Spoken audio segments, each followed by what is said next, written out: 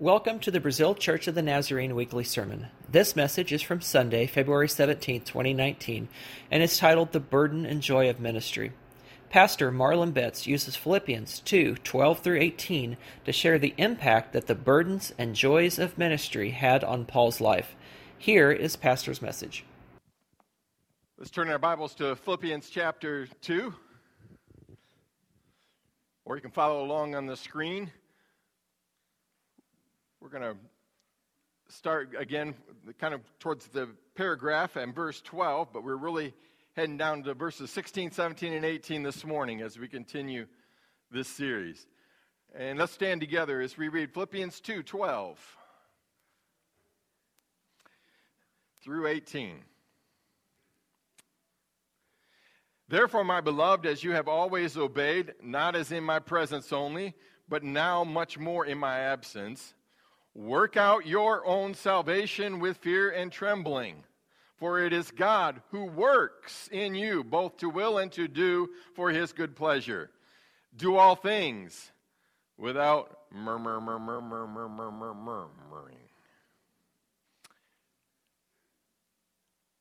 I love that word. And disputing, which is really doubting, that you may become blameless and harmless, children of God, without fault, in the midst of a crooked and perverse generation, among whom you shine as lights in the world, holding fast the word of life.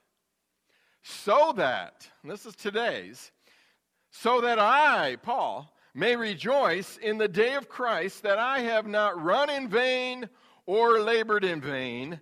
Yes, and if I am being poured out as a drink offering on the sacrifice and service of your faith, I am glad and rejoice with you all. For the same reason, you also be glad and rejoice with me. Oh, some good stuff. Lord, we just thank you that you give us reason to be rejoice and be glad. I'll make a joyful shout. I'm coming before his presence with thanksgiving. And we're going to clang the cymbals and the high-sounding cymbals and blow the loud trumpets and declare that the truth is of Jesus. And praise him and lift him up and glorify his name because he is Almighty God. He's worthy of our praise. And he's worthy of our worship. And he's worthy of our work. And he's worthy to work within us. And thank you, Lord. So do the work within us today. In Jesus' name, amen. You may be seated. And we've been talking about the background, Jesus' humiliation and exaltation, that Jesus came to the obedient to the death, even the death of the cross. Therefore, God has exalted him. And at the name of Jesus, every knee will bow, every tongue confesses, Jesus Christ is Lord. And out of that comes the passage we read today, that God wants to work in us. And we need to work daily. Work on your own salvation with fear and trembling. And as we work on our salvation, he works within us to make the necessary changes in our lives. It takes real effort. It takes work. You don't just become a Christian and slide. You got to work. Keep on marching. Keep on calling. Keep on moving. So we need to take that effort to grow and be a Christian. Your effort, God's effort. And then he wrote there are two things Christians should work to do without. You don't need these things, murmuring and doubting. And there were two things Christians should work to add to their lives. Christian integrity, talks about being blameless and harmless and all those words. Christian integrity, in contrast to that world which is perverse. And also Christian witnessing, getting out into that perverse generation and sharing the good news, letting your light shine. Right? Shine as lights in the world, holding fast, or really the word is holding forth the word of life. Giving them the word, holding it out to them, sharing it. Good stuff. How many like Mary Marlowe? Yeah, she's challenging us that we got to hold forth the word of life. We got to let our light shine. And you're going to hear more from her. I said, preach it, Mary, preach it. Because we need this as the body of Christ. So that's where we ended up, Christian witnessing. Amen. So today's lesson, Paul gets more personal. How does the response of the Philippian Christians, or how does the lack of response by other churches affect Paul? How does it affect him personally? So Paul wanted his readers to know that their growth in Christ, or their lack of effort to grow in Christ, affected him on a very personal level. In these words, we see the heart and passionate missionary pastor. We see his heart. In this passage, we can see the burden and the joy of ministry. And that's the title of today's sermon. And I hope Paul's words help you understand that ministry, from his perspective, from the leader's perspective, and it's different from the perspective of the person in the pew or in the soft, cushy chairs. There is different perspectives, and Paul is sharing his perspective here. And so he pointed out 3 aspects of ministry leadership for us to look at today. And you can write these in your bulletin on the back. The first aspect is the concern about being ineffective. The concern about being ineffective. That's pretty cool. I don't think any of them hit the target. All right. So Paul wanted these Philippian Christians to work hard, work your own salvation. God works in you. Do without some things, add some things into your life. Make these necessary changes in your life so that when Paul got to heaven, he could rejoice that I have not run in vain or labored in vain. He says that I may rejoice in the day of Christ that I have not run in vain or labored in vain. When Paul says, when I get to heaven, I want to be able to rejoice that I have not run in vain, that I have not labored in vain, that I have not been ineffective. I'm going to spend a little time here. Sometimes I look at Paul from the Jewish mindset. In fact, most of Scripture, we look at it from the Jewish mindset. But Paul, although he was a Jew, was a Roman citizen who grew up in Tarshish, which is not a Jewish city, and he traveled extensively to Greek and Roman cities and was well immersed in their culture. Yes, he sat at the feet of Gamaliel and learned the Jewish culture as well and was very steeped in it in the Old Testament. But he was very culturally aware. And he's writing to a Roman colony. And so he is talking in language, and we've talked about this enough, specific words. And sometimes we try to put him back into that Jewish mindset. No, he's talking to the Greeks and Romans.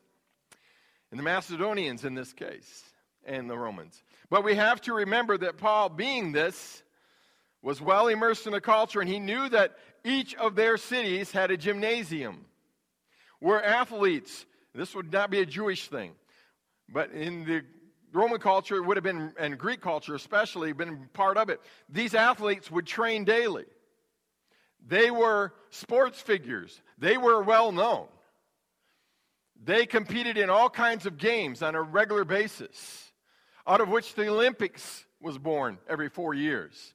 But the Isthmian Games, and there was some other stuff, plus local contests and regional contests. And these were big things. And so they would go to the gymnasium and they would train. And they would work at whatever they were. Maybe they were as a boxer, or maybe they threw javelins, or maybe they were wrestlers, or maybe they were runners. And so he's using that run, but not in vain. Right? And this is kind of interesting. It would be a waste of years of hard work for these athletes to train and never win an event. To never win meant the person trained and competed in vain. You would run in vain. And so I looked it up. I knew one of the facts, but I didn't know the others. Did you know that 11 National Hockey League teams have never won a Stanley Cup. Did you know there are 8 Major League Baseball teams that have never won the World Series? That's been around for a long time. You know there's 7 National Basketball Association teams, NBA teams, that have never played in a championship final. Never made it to the final 2. What are you spending all your money on? There are 4, this is the one I knew, 4 NFL teams that have never played in a Super Bowl. Not even shown up to the big dance, as they call it. Let alone tried to win. That's because the Patriots keep everybody from going.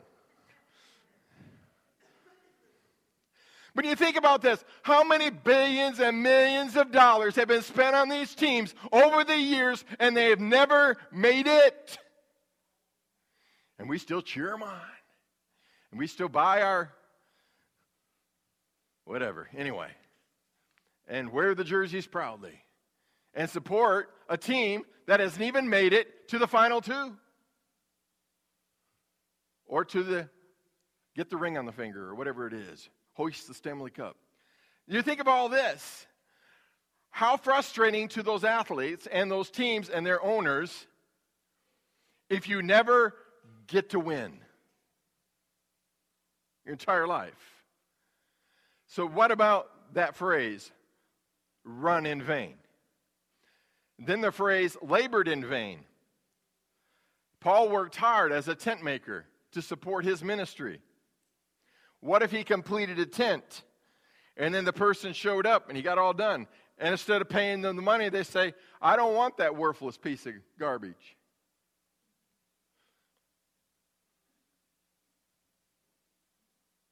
What if you worked hard on that term paper, put your blood, sweat, and tears into it, and got an F?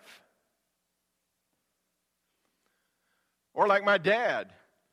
My dad, to supplement his work as a pastor, always worked on the side, and usually carpentry work. Not always did he have to work on the side, but a lot of times he did. And so he made this complete set of cupboards for this lady. And got them all up there. I mean, wood, and she wanted wood grain. And didn't want it painted. So he got them all stained and all hung and whatever. And she came in and did not like the way the wood grain was. So he had to take off all the cupboard doors and remake them and varnish them and whatever and put them up there. And she didn't like the wood grain on the second set. I guess she expected the wood grain to look like the fake stuff. Not the real stuff, which you can't control. And so he lost money on the deal, and the husband said, the first set were good enough, we're leaving this set up. He vetoed the wife. But she didn't like the grain of the wood. You can't control the grain of the wood, folks. But she thought you could. So you labor in vain because you bid for a project and you get it for that amount regardless of what it costs you in the carpentry business. What about ministering in vain? We don't think about this.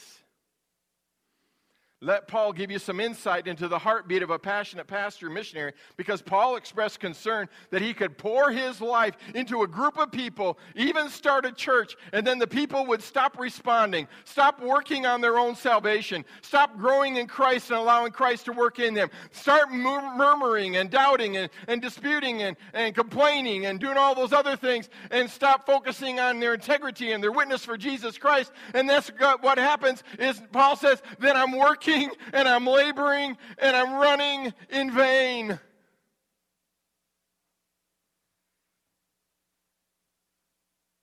That I would pour out my life and pour out my heart and give and give and give for the cause of Jesus Christ. And the people would say, I'm done. No more.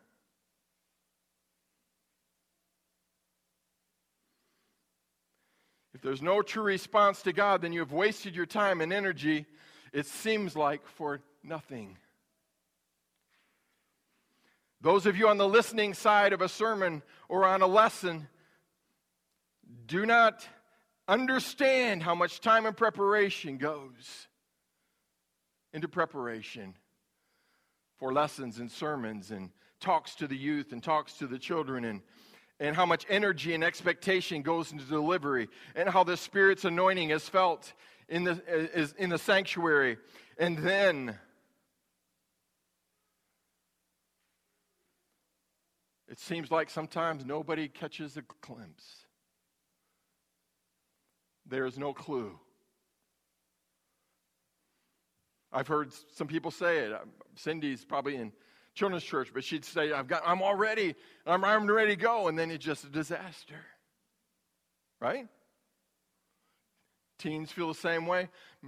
Mary was talking about Youth for Christ, and they used to have her out in the cafeteria, and they don't want to push Youth for Christ anymore at the middle school, so they put her back in some gym, out-of-way place.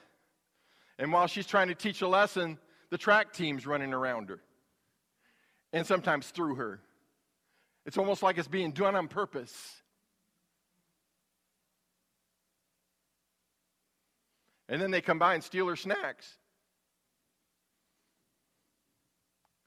And there's another group that works out in there too, isn't there? Yeah.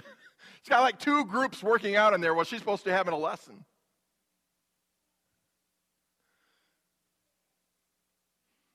And you feel like sometimes you're just laboring in vain, running in vain. And we come in here sometimes and put so much energy and whatever, and I'm just sharing with you, and you get to the end, and the Spirit is here, and we say it's family altar time. And you wonder sometimes why I look disappointed. Because if we know God is speaking and nobody is moving, and the preparation and the effort has gone into it, it feels like you're ineffective. Any teacher knows what it's like. Any missionary, any pastor, to try hard. And I'm grateful for the 2 or 3 that come down and pray. But I realized that if the response was totally allow God to work within me and allow me to work with God to make changes, that we would every morning have a bunch of people praying and asking God to do something in their heart and life. Amen? I'm grateful for them. I know that some people respond to God's voice without coming to an altar, but usually when a real decision to change takes place, it involves physical movement. It involves you saying, no, I'm just not going to think about it. I'm going to do something about it. And a mental desire is not enough. The whole body needs to make an effort to admit the need for prayer and to literally respond by publicly calling on God. And this is when real change takes place. Sitting still usually means I've got a good intention, but no real desire to change and grow. And that's the problem with sitting still. And I know that. And it's always the unmentioned thing in the room. And this is one of the heaviest burdens that ministers carry. And Paul laid it out here. I've never preached this before, but he's the one that said it. And when you're going through here, verse by verse like we're doing, you hit these kind of things, and you finally just say, well, maybe the people need to hear it. Because pastor after pastor stands in front, they prepare, they deliver their soul, and everybody says, I'm okay. Well, maybe you've asked Jesus into your heart, but are you growing deeper? Are you getting everything that you need to be getting? Are you applying it to your life? Are you going to do something about it? Yeah, I'm going to do something about it someday. And that attitude makes it ineffective in the response. Almost every week, I literally deal with the concern that I am ineffective. I deal with that. This is why I rely so much on my prayer partners. I don't know if you understand this, how it works. But the prayers of my partners literally encourage me. that this week's things will be different. That someone is going to respond, that someone is going to say yes, that someone will begin to grow, that our efforts will not be in vain. And last week, as a large group gathered down here in the front to pray for the Bechtel and Breeden families, we had an effective ministry as a church body. It was effective. It really was. And some of you literally prayed down support for me this week. You literally did. And I know that. I felt it as I prepared. I felt it as I preached the memorial service. So some of you told me, we prayed for you, Pastor.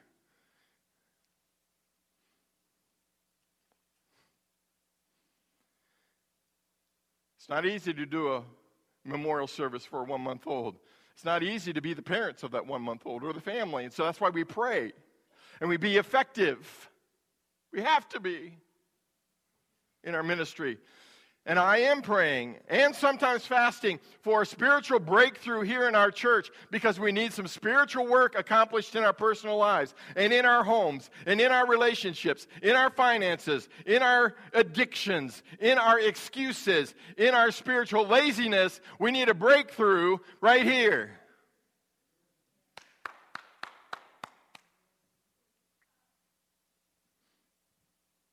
And I'm not the only one.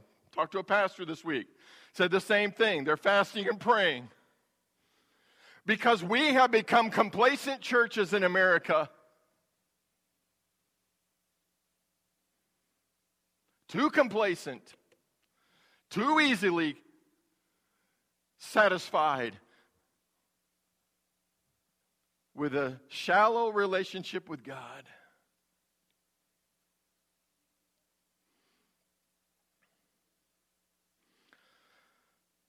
Paul felt like the Philippian Christians, if they didn't grow in Christ, he had worked in vain. No one likes to see their efforts wasted. We should all take our salvation and spiritual growth very seriously. It takes effort to become a Christian.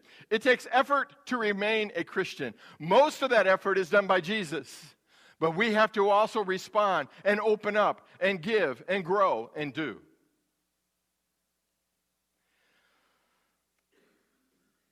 God has put in a tremendous amount of effort for your Christianity. How much effort are you putting into it as you respond to God? So I'm not asking you to respond to me. I never have. I just want to let you know, Paul is saying, if you do all this and nothing happens, it feels like it's in vain. If we never have a victory, it feels like it's in vain. If people aren't growing, it's in vain. It's ineffective. It hurts.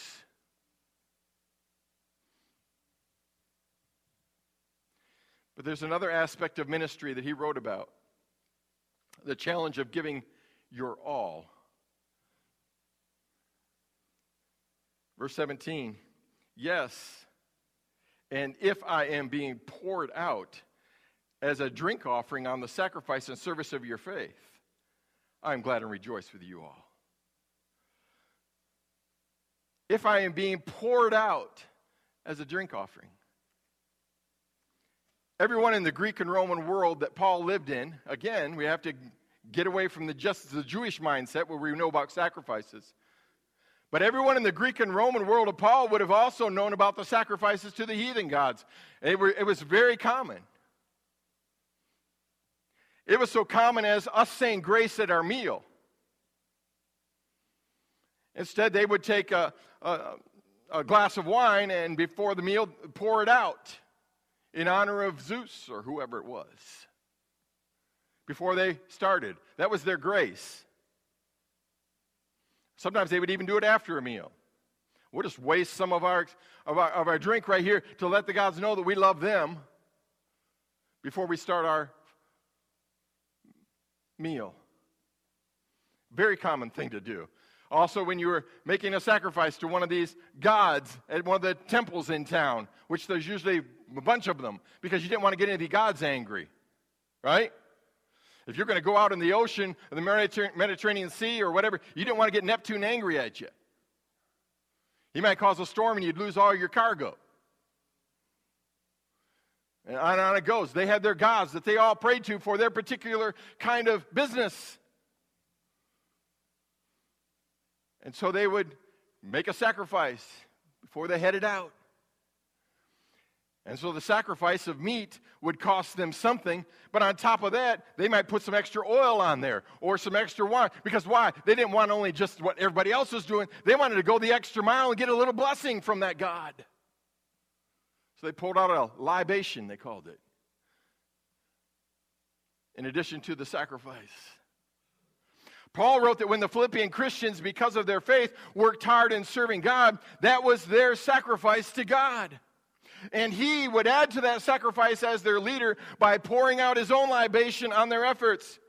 Every time they sacrificed in serving God and growing in Christ, Paul was right there in spirit, pouring out his life with theirs through prayer and ministry for God.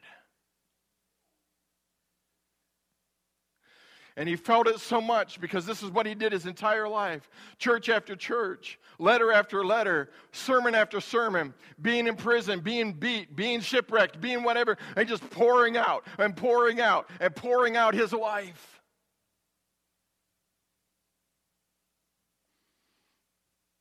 Because of Jesus Christ. Because God poured out his life for Paul on an old rugged cross. And knocked him from a horse and said, Paul, you certainly saw you persecuting me?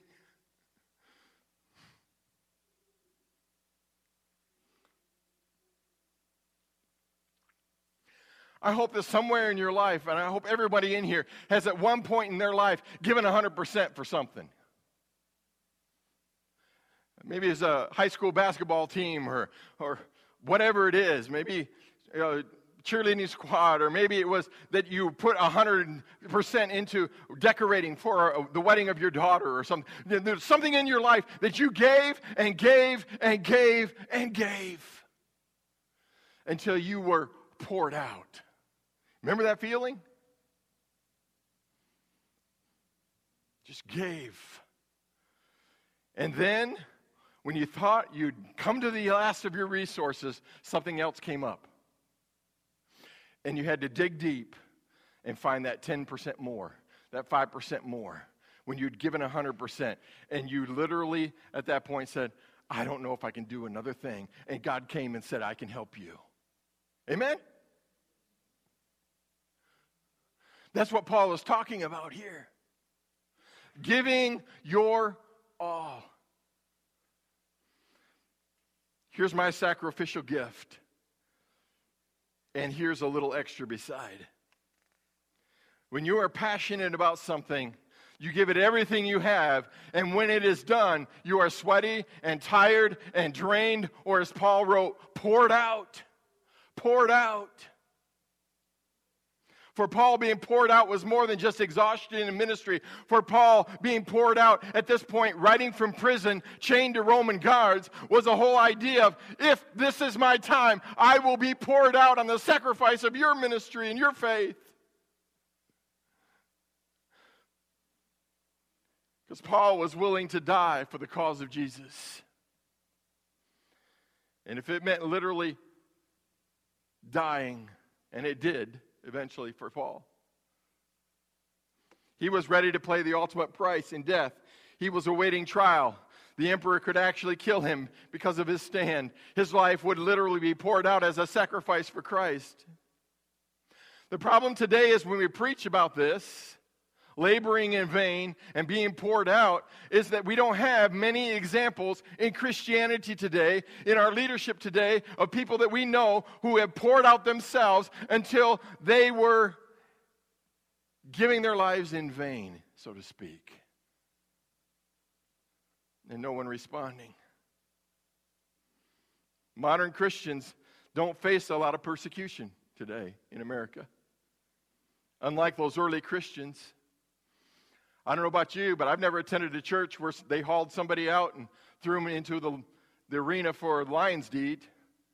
I've never seen anybody I went to church with burned at a stake. I didn't see the kids ripped away from them and killed before their eyes. I didn't see any of that kind of stuff.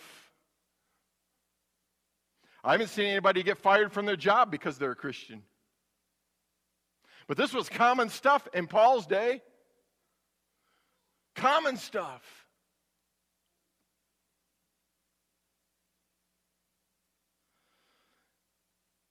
And so we struggle today with the idea of giving our all.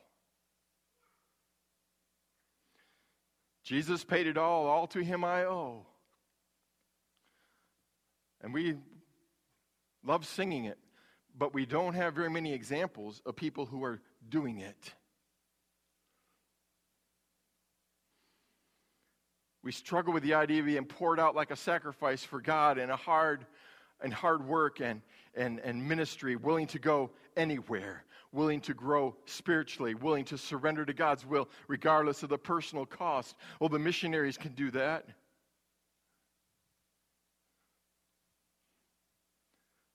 But don't ask me to do it. In fact, we struggle with the whole idea of finding time to start a ministry group to reach outside the walls of our church. Oh, I'm sorry. Mary's going to preach in a few minutes. I don't have time to serve God today.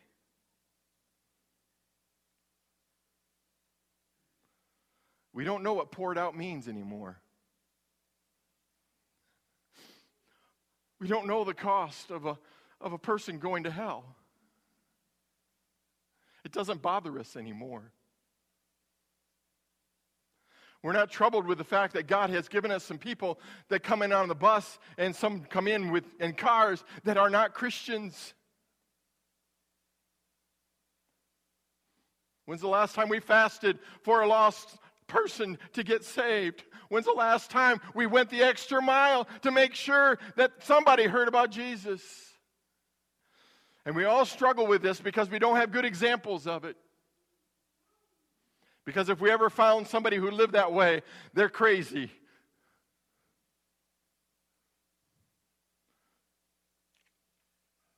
Boy, it's quiet. Because I struggle with it. Because I haven't seen any examples of it. I don't know what a poured out Paul looks like.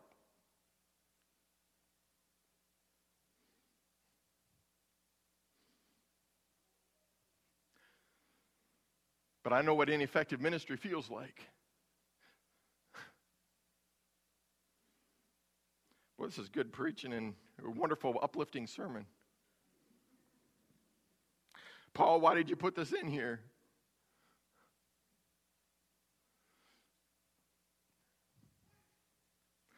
We used to sing a soul-searching song. Is your all on the altar of sacrifice laid? Your heart, does the Spirit control? You will only be blessed and have peace and sweet rest as you yield him your body and soul. Well, that's good for the missionaries.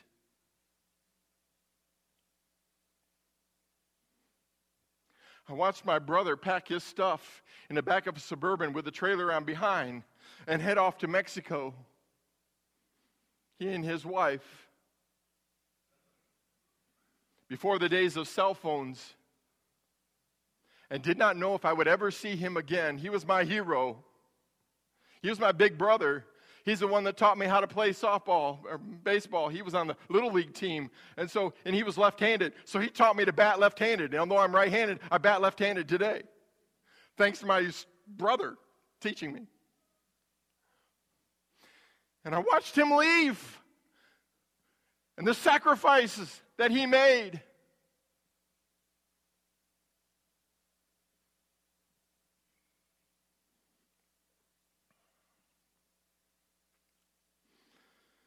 And we didn't hear from him.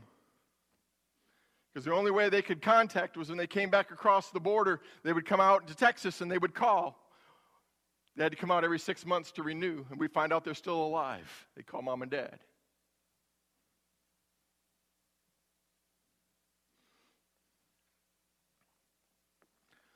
Is your all on the altar of sacrifice laid? Are you giving 100%? They were down there amongst the Zapotego Indian tribes, and there was a group that was opposing them, the indigenous group, led by the Catholics in that area years ago. Catholics ran Mexico. And so they decided to poison the gringo in his work. That day he got called out.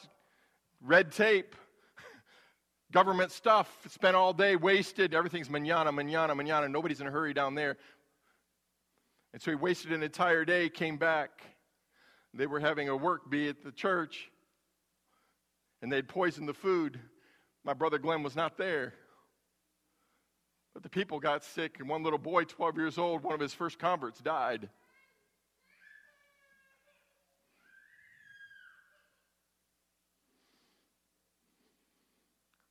Brother's wife got pregnant and expecting a son. So he took some classes and had some midwives to deliver their baby. They didn't do that again. 23 hours of labor. Thought he'd lost his wife and his son. Miracle.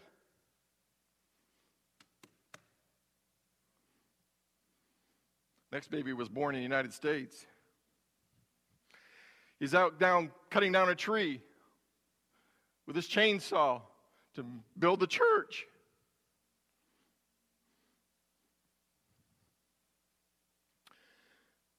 As trees fall, they kick. Shut off the chainsaw, the tree fell, kicked out, took him right off the leg, hanging by a piece of skin. He said he tore clumps of dirt out of that hillside with his bare hands. So much pain. In the process of taking his leg off, it pinched it so he didn't bleed out. His wife's an RN. She was there, did what she could. She packed the leg in ice. They had to wait, 8 hours or something before they finally could get a life flight out to their remote village, pick him up and take him back to Oaxaca, the biggest city. And there they tried to reattach his leg in this huge long surgery. It was too late. It would not reattach. So he had to come to America, got staph infection. So they're celebrating down there. We beat the Christian God. Jesus is out.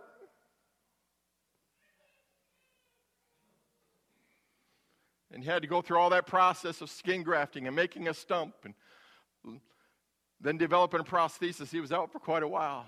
Then the day came when he put on his prosthesis and walked down the street of that town. Jesus had won.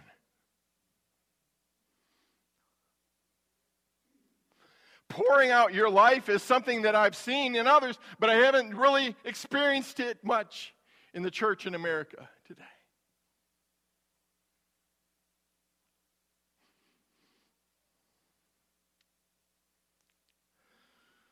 So one part of the burden of ministry is the concern about being ineffective. Another aspect is the challenge of giving your all.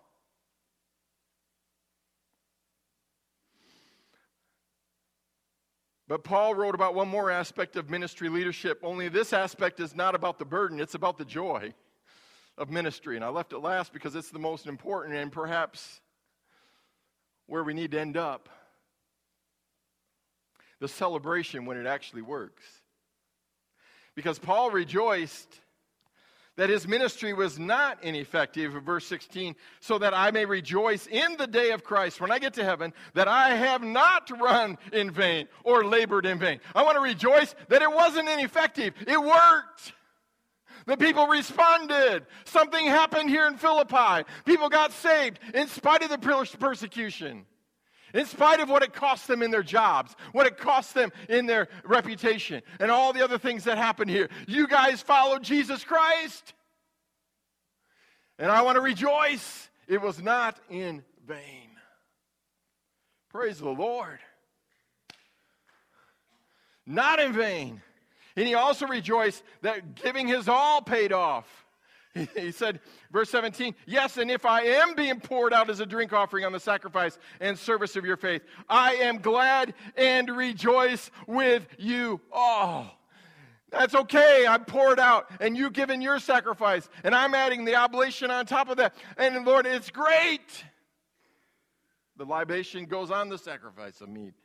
And you're part of what you're doing, and I'm giving my part of what I'm doing, and we're all doing it for the glory of God. It's the sacrifice going up to him. And then he said to verse 18, I want you to rejoice with me and be glad as well. For the same reason, you also be glad and rejoice with me. It's not been ineffective. It hasn't been in vain. We did pour out our lives, but people had come into Christ. Lydia got saved. The Philippian jailer got saved. The woman who was demon-possessed got saved. And we started a church, and God began to move. Whew. And he said, why don't we just rejoice and be glad? Now, Christian joy should be mutual. All Christians should rejoice when good things happen in ministry. Well, just give them a couple weeks, they'll calm down. They new Christians, what do they think they are? Get all excited. What's the matter with them Christians? Murmur, murmur, murmur, murmur, murmur, murmur, murmur. What's the matter with that pastor? Every week he gets up and challenges us again. Murmur, murmur, murmur, murmur. The greatest prize or reward that a person can get from ministry is to learn that someone accepted Jesus Christ, that someone surrendered to God's will, that someone followed God's call, that someone is continuing on the ministry that you started, and now it's their turn, and you're so excited, and you're rejoicing, and you're begging them, get going, go, run, labor, but not in vain. Wow.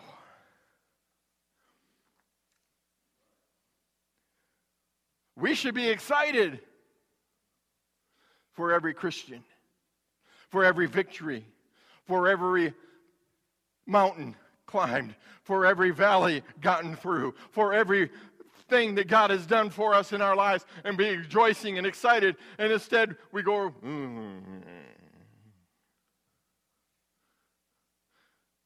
well, that ain't nothing. 15 years ago, we used to run 300 at that church.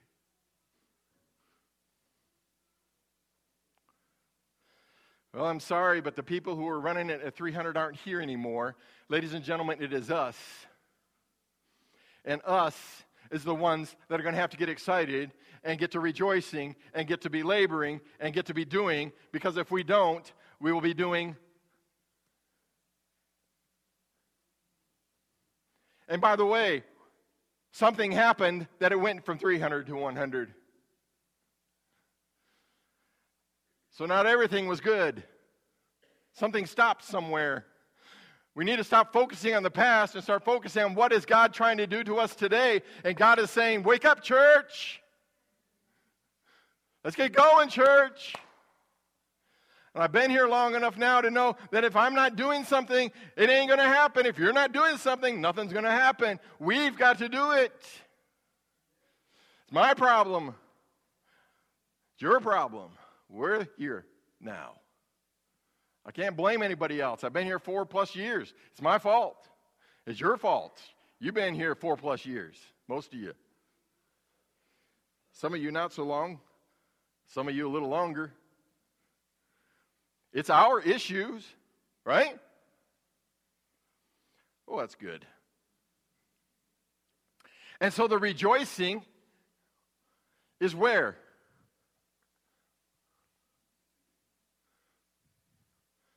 He's rejoicing because of,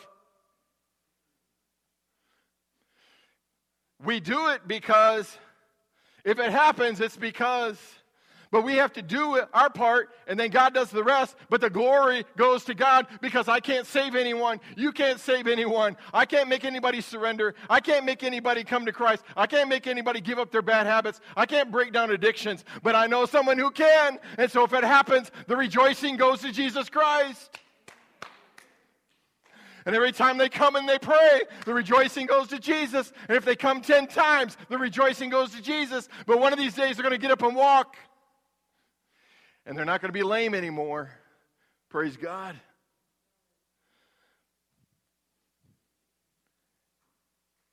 And one of these days, they're going to catch it. Somebody you're talking to is going to catch it. Somebody you're praying for is going to get saved. Somebody that you're working on is going to find Jesus Christ, and it will be worth it all.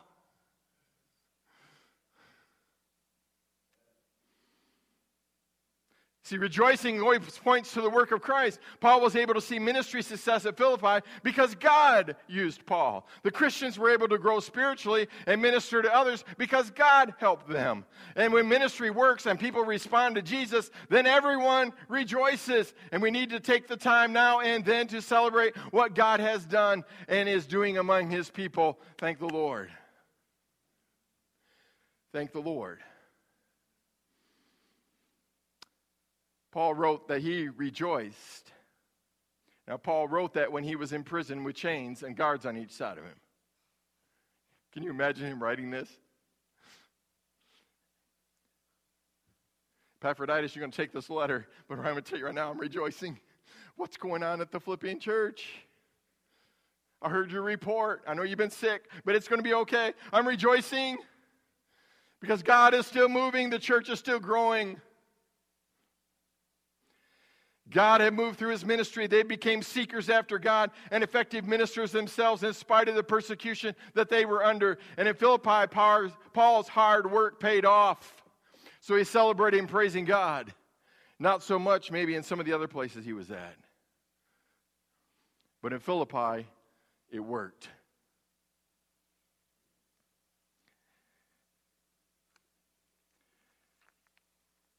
In this passage, Paul laid out for his readers the burden and the joy he felt in ministry. Ministry, hard, exhausting work. When people do not respond towards God's will, our ministry becomes ineffective. But when people do respond positively, then everyone rejoices. So it's up to the response a lot of times on to how we feel, and we need to see response. But the question for each person today is, how do you individually respond to God's leading in your life? Because every day God is leading us to become a better person. I believe that every day God wants to improve His disciples. I believe that because He's doing it to me. How do I respond? How do you respond to God's leading us to become better people? We can respond to God today by delaying our growth, by saying, I plan to do something about it later. Next week, next month, when it quits snowing on Sunday, then I'll respond.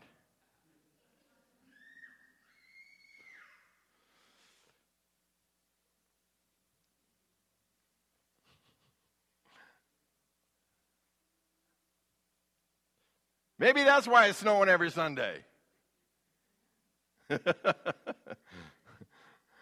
I plan to do something about it later. Or we can make God really smile. You want to make God smile? You ever thought about that? Just to bless God one day? Just make Him go, wow, I love it.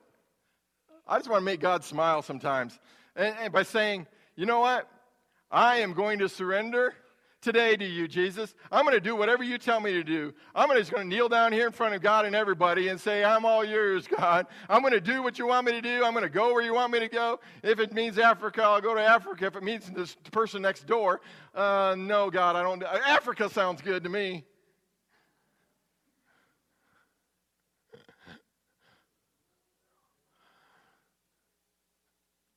Africa. God says you got an Africa in your neighborhood. Brazil is just about an Africa. Oh boy, what did I say? Sometimes we can't do the person next door what we can do on a mission field. But we need to surrender and make the change God wants starting right now. He says, get rid of that murmuring. Stop doing that doubting. Okay, God, let your influence grow. Become a person of integrity. Well, okay, God, that's tough, but I'll do it. I want to improve. I want to be more like Jesus. Let your witness out. Wait a minute. Yes, let your witness out. Let your light go forth with God's word. Oh, wait a minute. See, what's God trying to tell you to do? And why you keep saying later, some other time, when I get older? Folks, you ain't getting much older.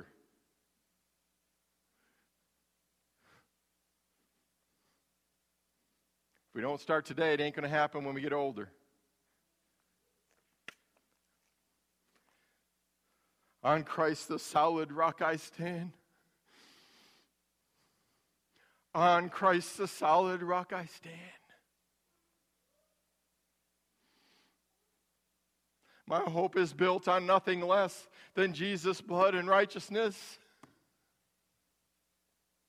If we can't stand on Jesus Christ and do what He's asking us to do, then we might as well just quit church and quit everything. If we can't stand on the rock, Jesus Christ, we can't be a Christian. God is calling us to follow Him. And where is He leading us? He's leading us to the deeper walk with Him, which includes doing something for Him. Change inside and change outside. And how many times have we ended up at the same spot in Sunday after Sunday saying, please, let's respond to Jesus this morning. So let's stand. And as the praise team comes, why don't we respond to Jesus this morning? Holy Spirit, it's your time. You do the work. We'll say yes. We will follow you. It's your time, Holy Spirit. You speak to our hearts. We are going to say yes. We will follow you. Holy Spirit, it's your time to do your work. It's our time to say yes. And actually take the steps to follow you. So here we come, Lord. Here we come. We're following you.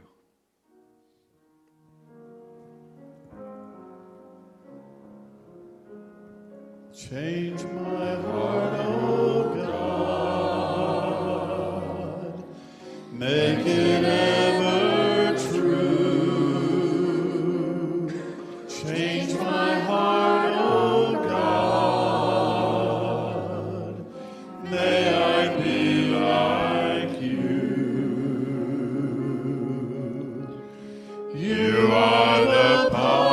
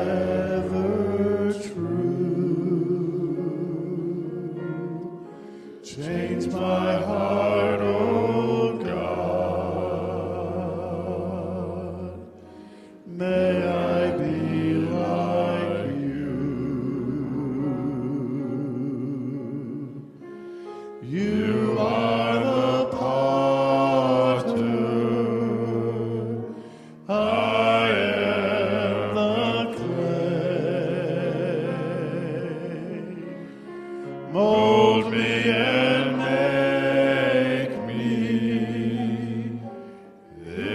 is what I pray. Change my heart, O God. Make it ever true. Change my heart, O God. May I be like you.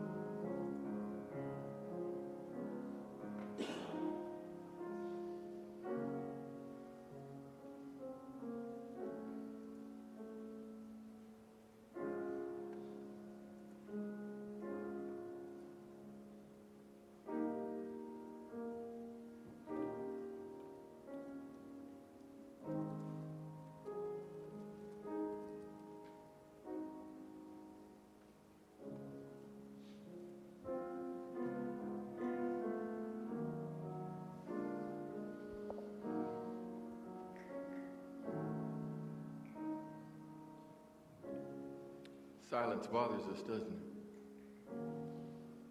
That's when God speaks.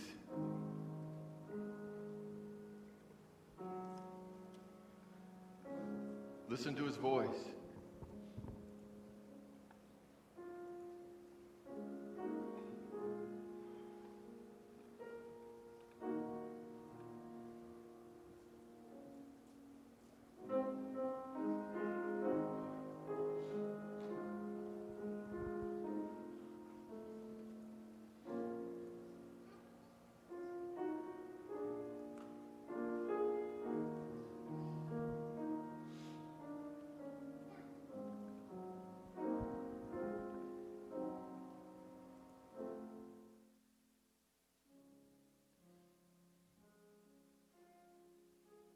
Thank you, Lord, for speaking today. Thank you for allowing us to respond. Thank you, Lord, that your still small voice still speaks. Thank you for that deep felt yes.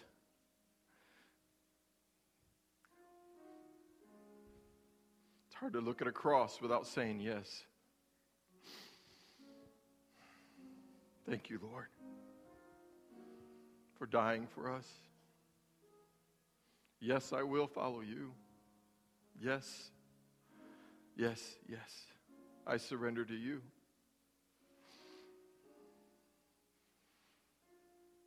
Yes, there's some things I'm going to stop doing. Yes, there's some things I'm going to start doing. Yes, Lord, yes. I'm going to trust you.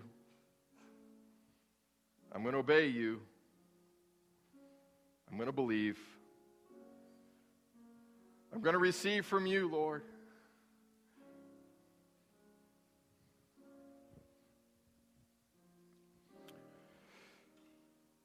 So, Lord, we thank you for our time together, and we're going to worship here in a moment.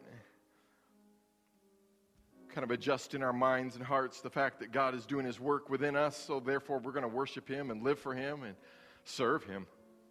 Seek him, celebrate him, serve him. And that's what we want to do today. Thank you, Lord. Thank you for your help this week. Thank you, Lord. We're praying that you'll continue to be with those that have lost loved ones. We pray for those that are going through changes, jobs, situations in their life. We pray for those that are really struggling with a relationship, with finances, with something in their life.